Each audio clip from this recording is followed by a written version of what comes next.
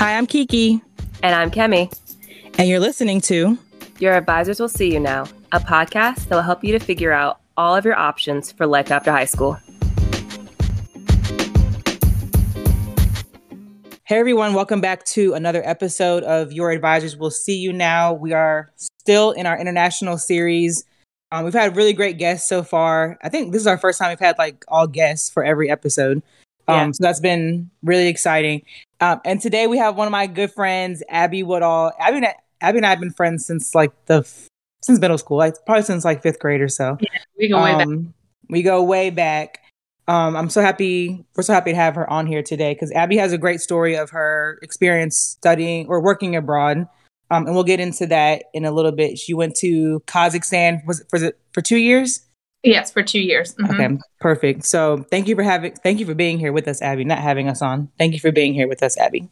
We're so excited to have you. And so we'll go ahead and let you jump in. Just give us a little bit of your background, where you're from, your education, what you do now, and then we'll jump into your travel story. All right. Well, thank you. Thank you guys for having me on. I really appreciate it. Really appreciate the opportunity to share a little bit about my story of living overseas. So as Kiki said, my name is Abby Woodall. I'm currently 30 years old, the big 3-0. I'm from Charlotte, North Carolina. That's actually where Kiki and I met. My degree is from Liberty University up in Lynchburg, Virginia. My degree is in English language and literature. And I currently work as an executive assistant at a small insurance company. However, during my time living overseas, I was a middle school teacher, which that alone, I have a ton of stories. So, yeah. Which is cool, too. So, because your current job, you started it in New York, but it's cool. I mean, I know you're working remotely now, but it's cool because it's an international firm, so you're still getting that experience a little bit, right? Right, exactly. So it is a Japanese company that I work for, a very small company. But even within the company, we have so many different nationalities represented there. And I think my time as an expat living overseas has really kind of helped me to expand my worldview a little bit and to be able to understand within our company, we have expats, people that come over from Japan and do time here in the US.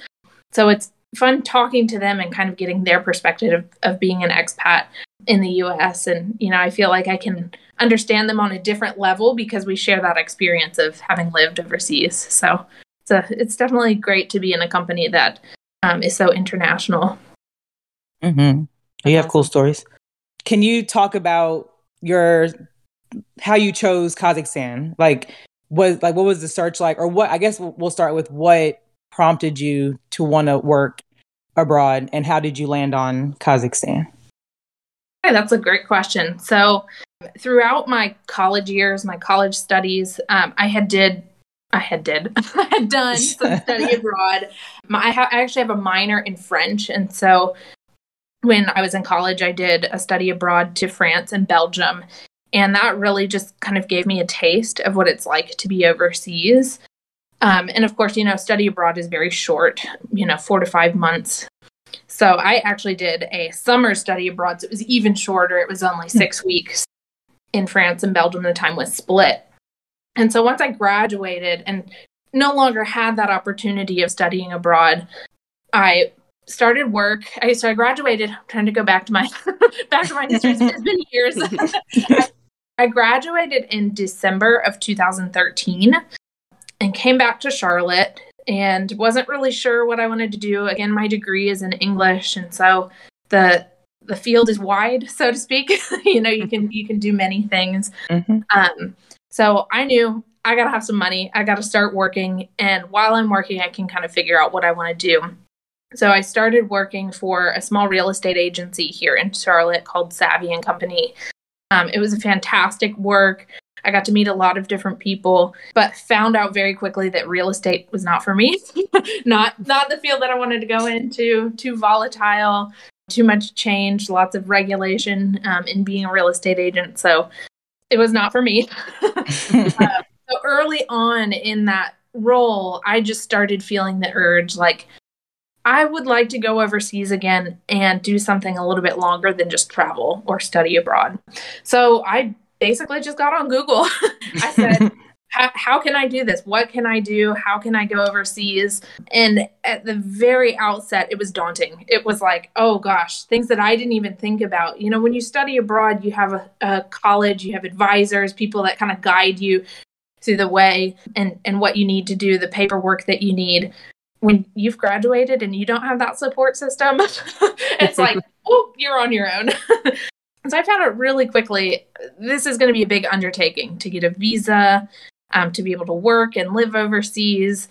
So I thought that my best bet would be to find an organization that would help me do that. And again, it was daunting because I didn't really know what I wanted to do. It's like, I don't know.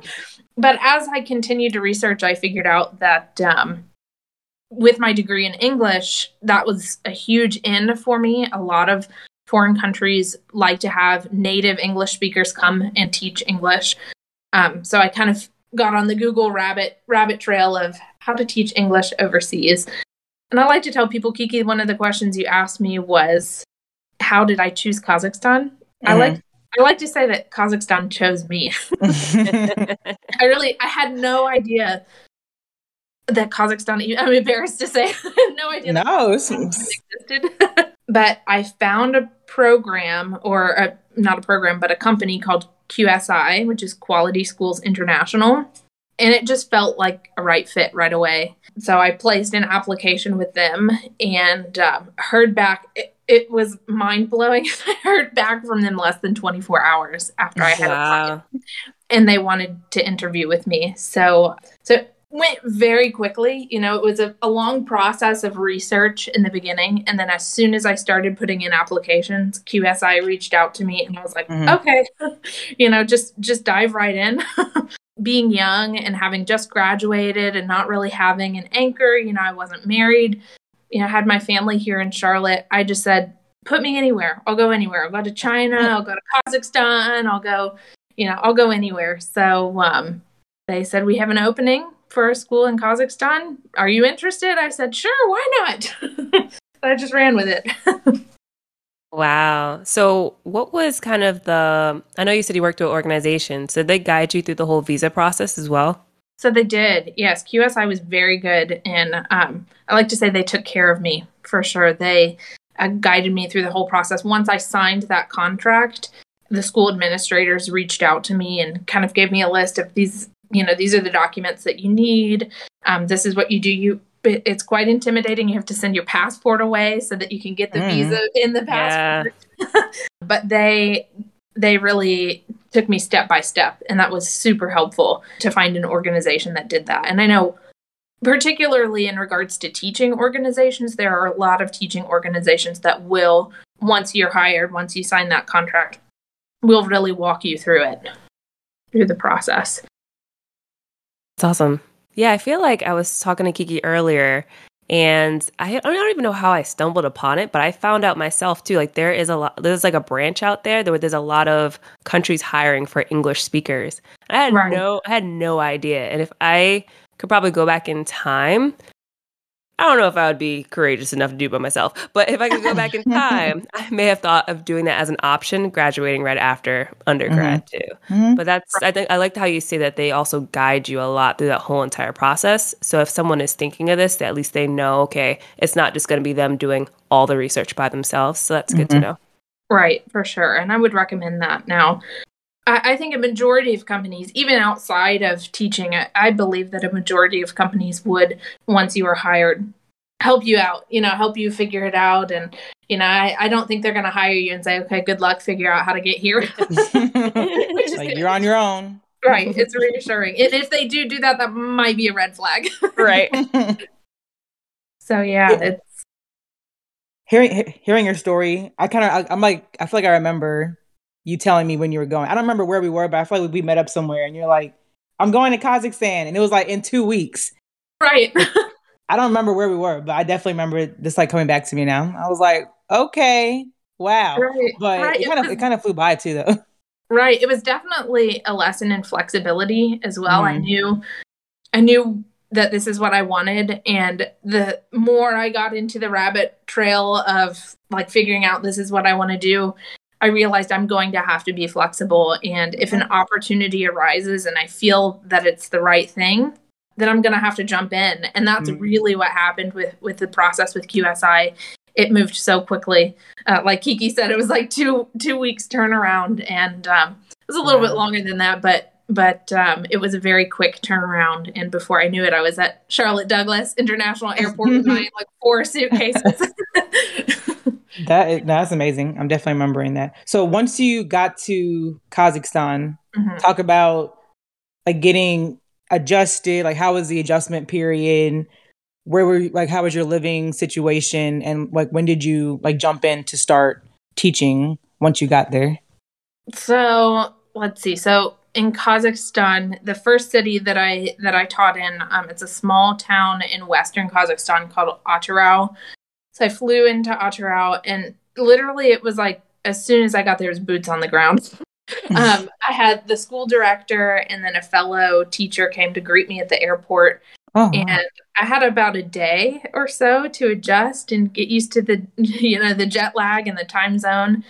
And then they gave me, once I started teaching, they gave me about a week to sit in the classroom along with they had a sub working in that particular class. I came in, so it was a bit challenging. As a little bit of background I should have added.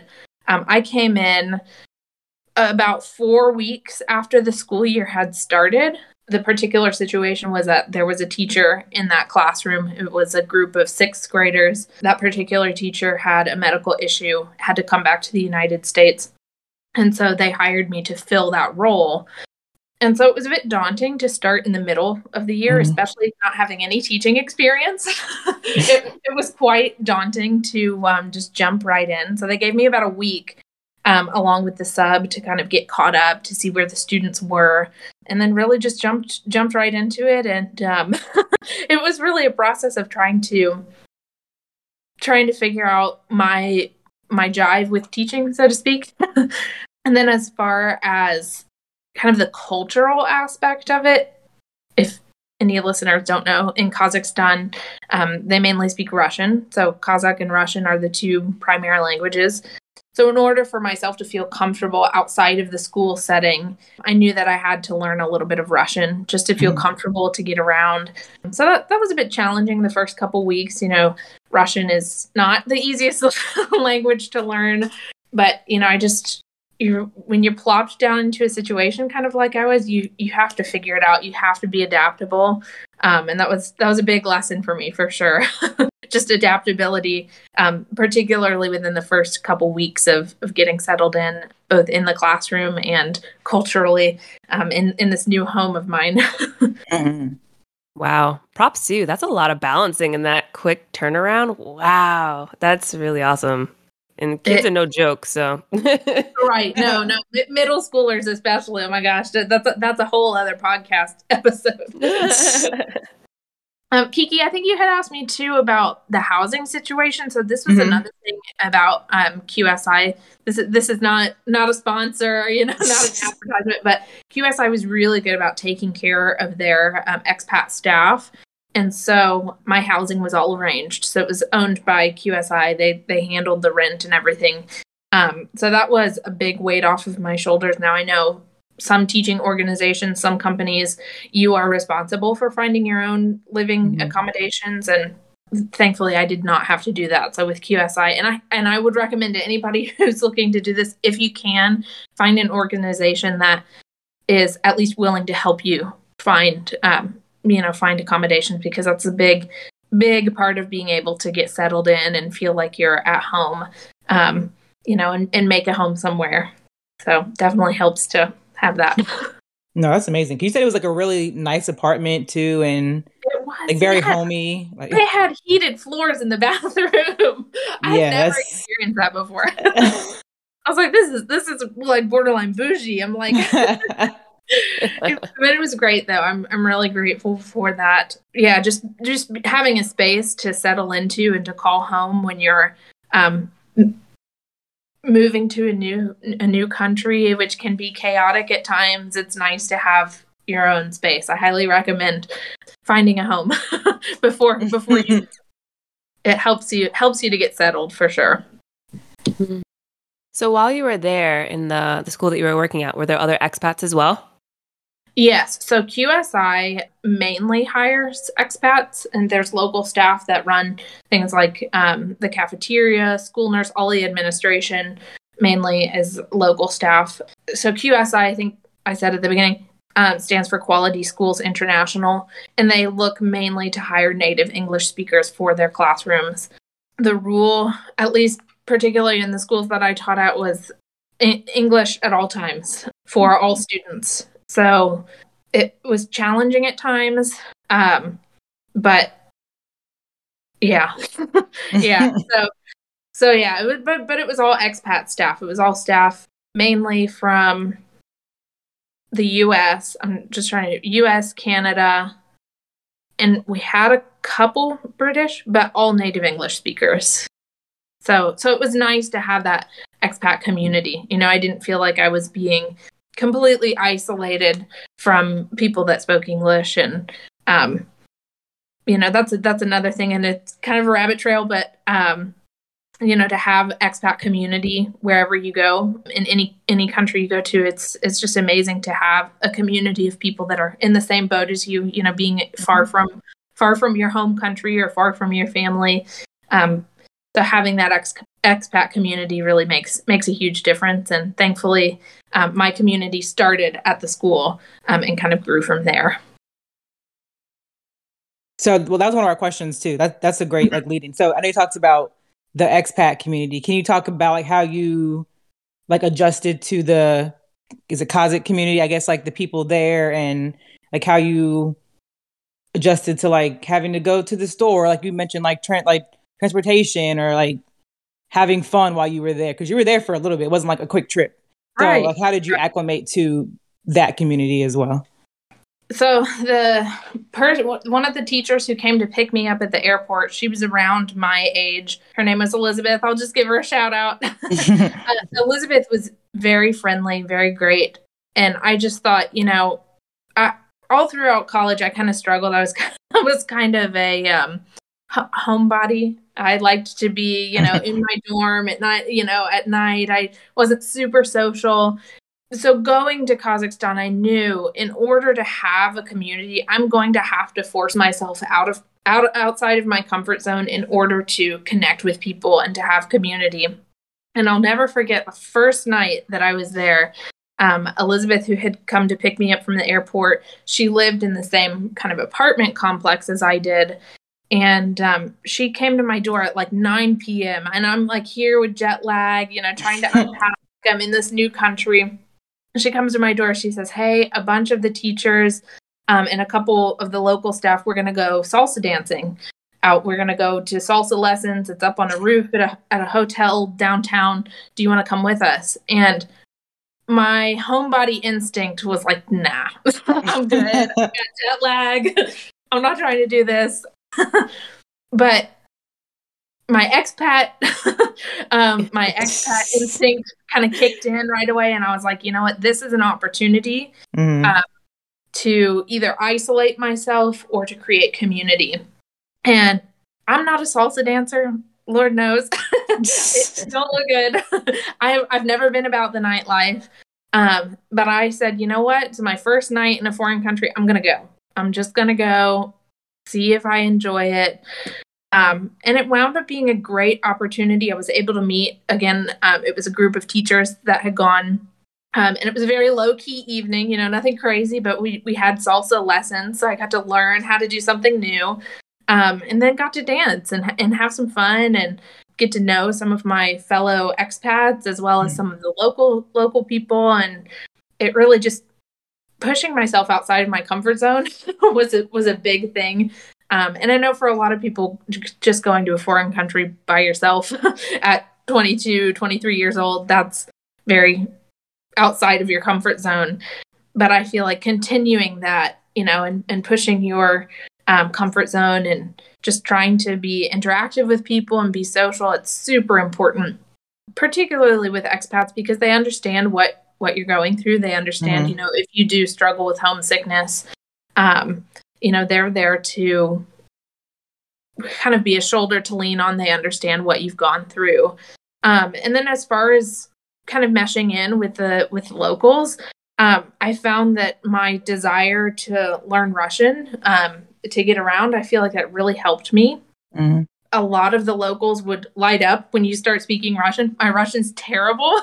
I know very, very basic Russian, but it was always exciting to interact with locals because they would help me. If I said something wrong in Russian or I didn't know the right word, they'd be very eager to help me out. And that made me feel welcomed as a traveler, as a foreigner. But it also made me feel a little bit more comfortable just being able to get around and do things on my own and have my independence. And honestly, it was a mixed bag. There were fellow expats that I knew that had no Russian experience. They primarily relied on Google Translate, and that's fine. They got around just fine. But for me personally, having just a little bit of the language gave me a lot of confidence. It was a huge boost of confidence, and I think helped enrich my experience with locals for sure. I feel like that's always a key, no matter where you're traveling, at least to have a little bit of the understanding of the language. And then you'll see such a different kind of treatment compared to if you just come to someone's foreign country, to a different foreign country and just like, hey, where is this at? Versus like, I'm in your country. Let me speak in your language. And you get such like a different reception too. Because I feel like I had that same kind of response when I went to Paris. Some people were like, oh, I wasn't really a fan of Paris. And mind you, I know a little bit of Spanish. I don't know nothing about French, but I was definitely doing some research before I went. So I was like, parlez-vous anglais, whatever. Right. But if you at least extend some of that and you show that you're trying, I feel as though individuals are more open to helping you versus me just going up and saying, hey, you speak English, So I think that really is key. Just knowing at least a little bit of the language goes so far. It really does. It is, like I said, a boost of confidence.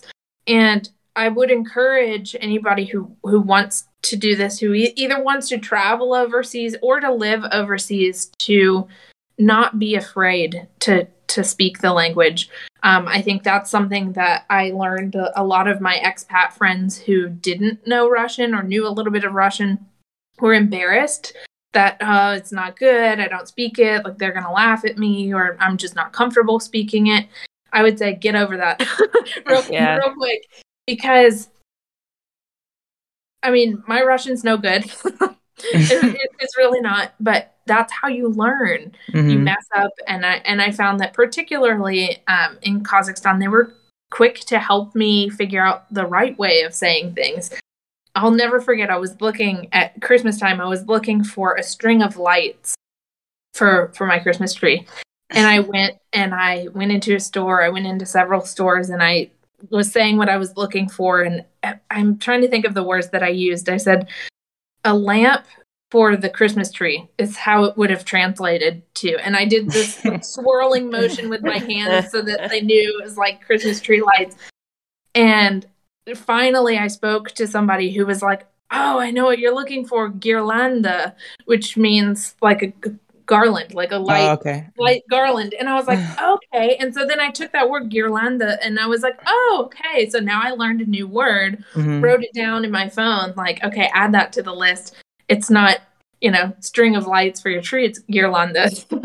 So, don't be afraid to mess up or say things wrong, because that's how you learn. And, most people will be pretty receptive to you speaking their language, which is nice. That's good advice. Because I'm sure anybody that's going abroad, we're like, if you try to learn language, I guess it's sometimes embarrassing if you say something wrong. I think that's more of what it is. We're like embarrassed to say things wrong because, somebody may look at you like, huh? But I mean, you don't get that experience until you try. Like you said, like the more you practice, that's with anything. People coming to the States learning English, or any of us from the States traveling to other countries, it's just about practice. Like no one's judging. But I think you mentioned it too. Like they absolutely appreciate when you try to be on, try to use their language, because I think it just shows a respect for where you are. That's really great advice. Right. Can you like go back to like how it was teaching English? Like what was like your day-to-day like? How were the kids you worked with and just like the school environment? Can you talk about that too? So I let me just preface this by saying that my degree is in English, not English education. Like literature, So, right? right. So it's English literature and language. So I had no background in teaching. When I was a student at Liberty, I did I did a work study program and I did tutoring. So it was small scale, but it was not like teaching. And I learned that very, very quickly. I was kind of thrown into the classroom and learned very quickly. Now, I was lucky because the majority of students, now it was an international school, but at the first school that I was at in Aotearoa, the majority of the students already had a really good basis of English. So kind of going back a little bit, QSI actually hired me to teach what they call intensive English, which is a bit more like what I was doing at Liberty in my work study, of tutoring students one-on-one and just helping them build their base of English. So it's kind of like ESL. That's kind of the equivalent. So I was initially hired to teach intensive English. However, when I got to Kazakhstan, was when I found out, by the way, you are going to be teaching a group of sixth graders. And again, that was a lesson in being flexible and adaptability. So I said, okay, all right, throw it at me. But these particular students had a stronger base of English, did not need the intensive English, but I had to teach them all subjects. There was one subject that I said, I will not teach. I cannot teach math. I'm going to get somebody to come in and teach the math for me. So they had another student, or not another student, another teacher come in and do the math. And so for that particular group of kids, I did the English writing and literature sessions, the history, and the science for those students. And I'm not going to lie, it was challenging. I was really learning the ropes of just being a teacher and getting that experience of being in the classroom. Sixth graders are on another level. those kids, they're great because they still have the innocence, of a younger kid, but they're also starting to kind of come into their own. They're what, like 11, 12 years old. So they're starting to come into their adolescence. And they're just a whole ball of energy. But they have these moments of being sweet where it's like, oh, you're still innocent. You're still, you're still very sweet. And then throw into the mix the fact that you've got, kids representing almost every country under the sun. I had Pakistani students. I had Italian students. I had American students. I had Canadian students, Korean students, Kazakh students, of course. So, we had all of these different cultures, and it was just beautiful the way it came together in the classroom. Beautiful at times. Other times it was like, okay, success, you need to put your shoes back on, please. Or, these kind of things. But it was fun. I feel like I was learning along with them and kind of learning their rhythms and what they needed as students. And I think kind of going back to what we talked about and having community, having the other teachers come and check in on me. And, I had a couple friends, Elizabeth, who, again, I have talked about before. She taught the high school kids, and she said, hey, my door is always open. If you have any questions about how to do this, how to teach certain lessons, if you need ideas, please come to me. And that was a huge resource, is just being able to lean on my other teacher friends who were a bit more seasoned than I was, and not being shy to go and ask for help when you need it. And that really helped me, especially within the first couple months, just learning how to adapt to being in a classroom. It's daunting for sure. So I know you said you did a lot of adapting to the classroom and just like understanding the pedagogy. So I guess in terms of like outside of school, were there any major customs, like except for like language, that you felt you had to really get accustomed to? That's a good question. um, Honestly, not really. I feel like I really meshed well with the people in Kazakhstan. I feel like, particularly the first city that I was in, I had a fantastic experience, both with my expat friends and my local friends, and we all kind of intermingled. And I think just having that solid community really made a difference in how I experienced Kazakhstan. Yeah, I think just having that community really made a difference. I'm trying to think of any like cultural shock moments that I had. No, I think one of the things that maybe I had to adapt to was just getting into like any car. So the way taxis worked over there is that you just stand on the street and throw your hand up, and anybody like, throw your hand up and say, "Hey," anybody can pull over and stop. And then you just barter with them, this is where I need to go and this is how much I'm willing to pay you. Sometimes they'll be like, nope, not enough, like, see you later.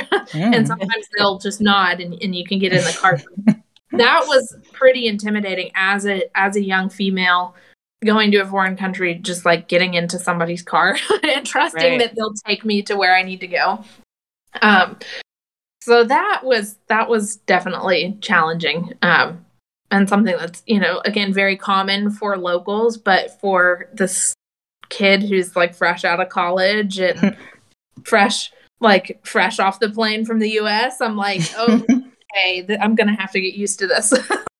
But then again, it goes back to language learning and community. So doing that a couple times with friends and getting comfortable with the process of, hey, I've got to go to the store and it's, 10 kilometers away and I'm not walking 10 kilometers. Then, you learn that you have to do it. And then the language, just learning the language made me feel a little bit more comfortable getting into somebody's car and trusting that they're going to take me. If you show a little bit of confidence that like, hey, I know these words, I know where I'm going, it boosts your confidence and ability to be able to kind of trust. And but that was definitely challenging for sure. I'm trying to think of other cultural shock moments, but I can't think of any off the top of my head. You, while you were there, like you found a church. Did you find a church while you were there too? I did. Yeah. So there was an international church, and again, it was both locals and expat staff. I was really blessed by the fact that several of the teachers at the school that I was working at went to this international fellowship and invited me the first week I was there. Really, really grateful for the people that I met who, from the get-go, really reached out to me and made sure that I felt included and that I had a place. And I was very conscientious of the fact that I need to branch out. And again, like we talked about, going out of my comfort zone and just spending a couple weeks doing that, I got comfortable and I got to, got into a community, and the church was a big part of that for sure.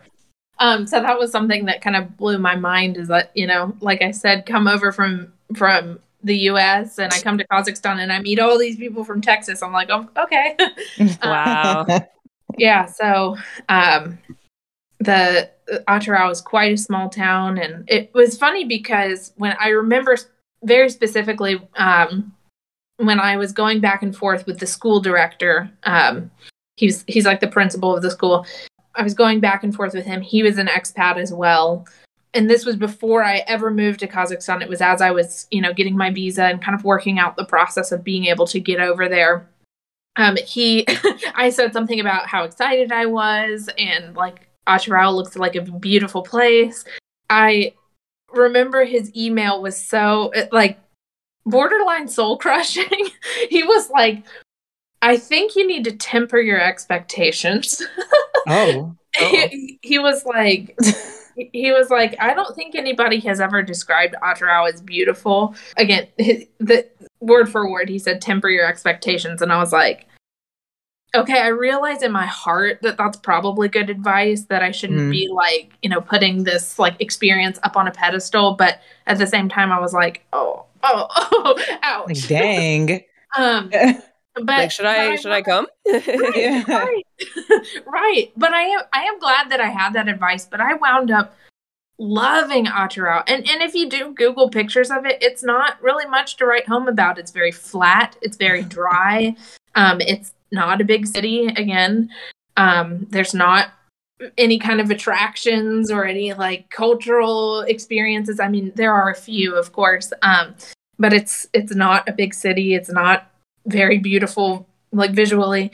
But it wound up having such a special place in my heart. And I think that's because, of course, because it's the first place that I've ever lived overseas, but also I think it is what you make it. You know, I went out on a limb. I tried something new. I really went outside of my comfort zone and made a community. And I think that's what made it such a beautiful experience, is the fact that I kind of forced myself to get outside of that comfort zone. And really, it is, again, it is what you make it. And, you know, I made local friends. I think that's a big piece of advice that I could give to somebody, is to make local friends, because it can get very easy to be in your little expat bubble and be like, I'm only going to be friends with people that speak English because it's comfortable. But if you can find an expat friend, that would be very, very helpful, you know, or not an expat friend, sorry, a local friend, or a group of local friends, whether it's a neighbor, somebody from the church, or both. It makes a huge difference, because you are able to kind of experience life in that particular place as a local. And from a local perspective, you get, you know, the tips and tricks for how to survive in the city. And it makes a huge difference for sure to have local friends. That's a great piece of advice. Well, we're going to ask you for like to give advice. But I think you like sprinkled advice like all throughout. Like, do you have any like parting thoughts, like for people, like somebody listening right now that maybe like you, like just finished college, or maybe just take a gap year, our age now? Yeah, take a gap year. Like maybe they're our age now, like 10 years out of college, and like, I just want to make a change and like go abroad. Like, you have advice for like that? I know you said you kind of just like went for it, but like advice for that process, or just anything that you would think that somebody would want to hear. Well, kind of on the front end of the process, I think that networking is really, really important. So, as a little bit of background of how I found QSI, once I started the rabbit trail of looking on Google and seeing about teaching overseas, I just started popping out my resume to all of these different overseas teaching organizations. And I had several come back to me and say, hey, we don't have any openings. And I would pop back and say, please keep my resume on file. Or do you know of any other organizations that have openings? If so, please share their contact information with me. So the persistency aspect of it. And that's how I found QSI. I didn't find QSI on my own on Google. It was actually through another place that I had placed an application, and they said, hey, look, we don't have any openings, but we're going to forward your application to QSI. You know, here's their link. If you're interested, reach out to them. So networking on the front end, I think, is really helpful in just getting your foot in the door to be able to do something like this.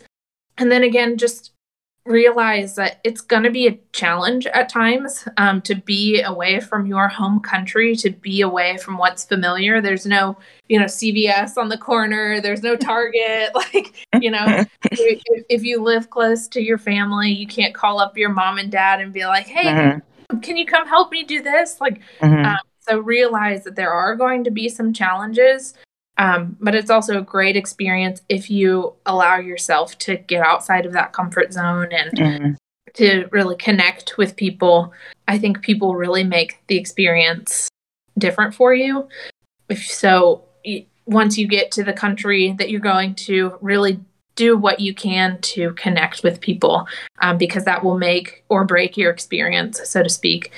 If you're tired, if you're jet lagged, it's okay to rest, but at the same time, don't huddle inside of your apartment or your home and never go out because you're worried about what's foreign.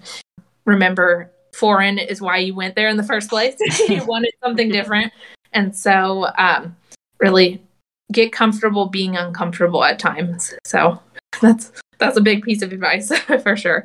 Oh, that's great advice. Sounds like I feel like from our episode last week too with Kylan and you, just like about being bold, like just having to take a leap of faith. And that's for anything. But I'm sure going abroad, it's just like just do it. You got like you can't psych yourself out about it. So that's really great advice.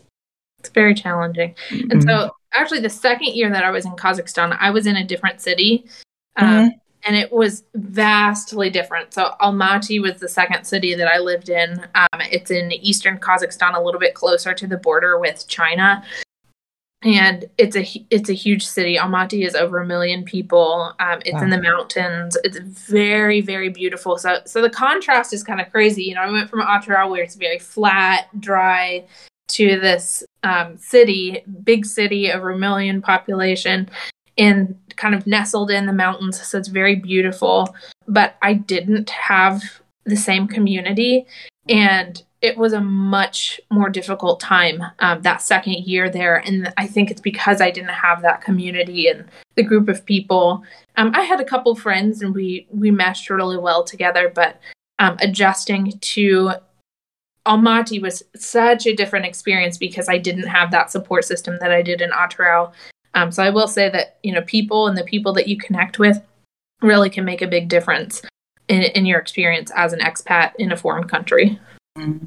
I'm taking all these notes for myself. Oh yeah.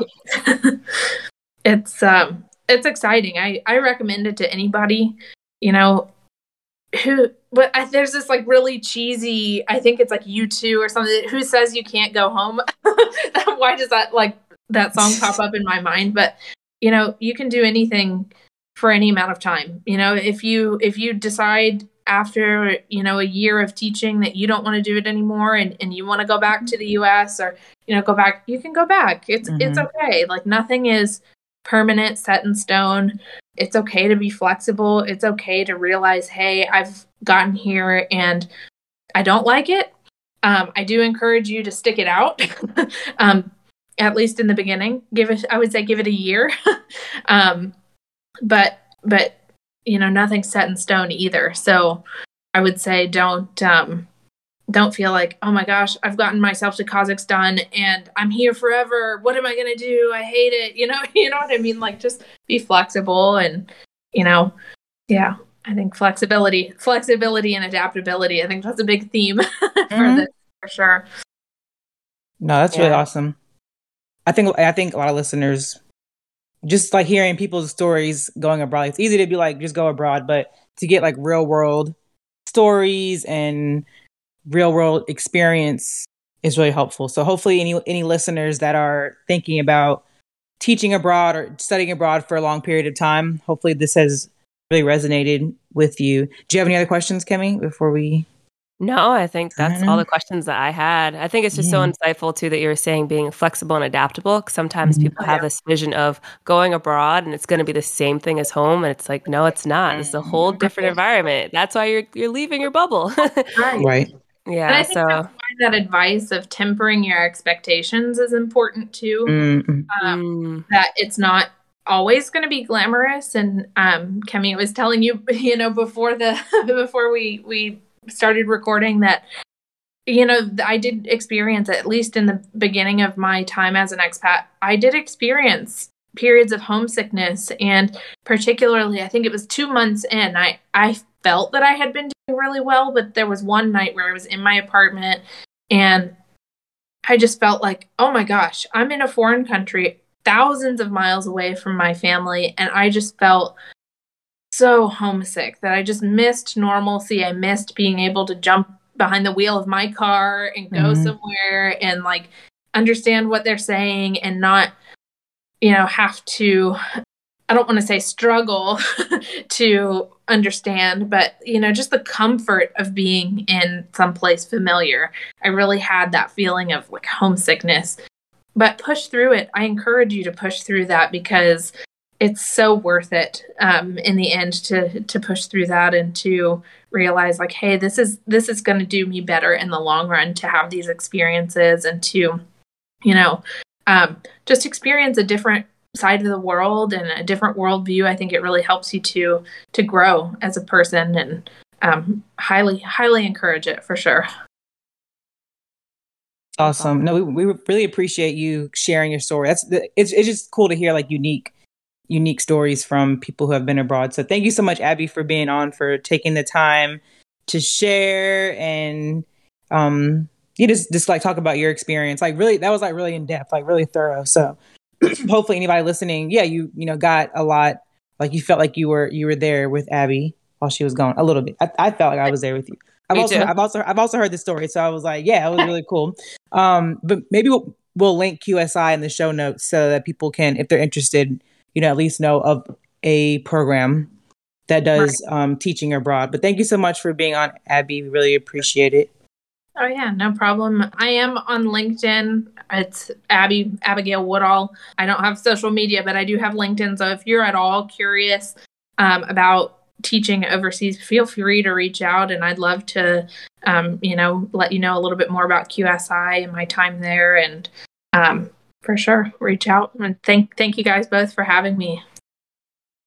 No problem. Thank you, Abby. And thank you all the listeners out there that are tuning in. If you find any of our episodes helpful or resourceful, please make sure to leave a like or a comment or subscribe so you can make sure you know when our newest episodes come out. If you also feel led to support, please make sure to click in the show notes to make a little donation if you feel led. But until then, we will see you in the next one. See you. Bye.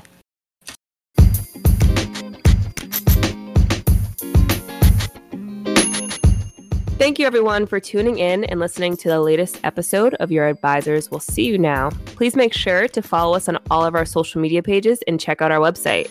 Take a look at the show notes below. And please make sure to subscribe and share this podcast. Also, show us some love and please leave a 5-star review. Catch you next time. See ya.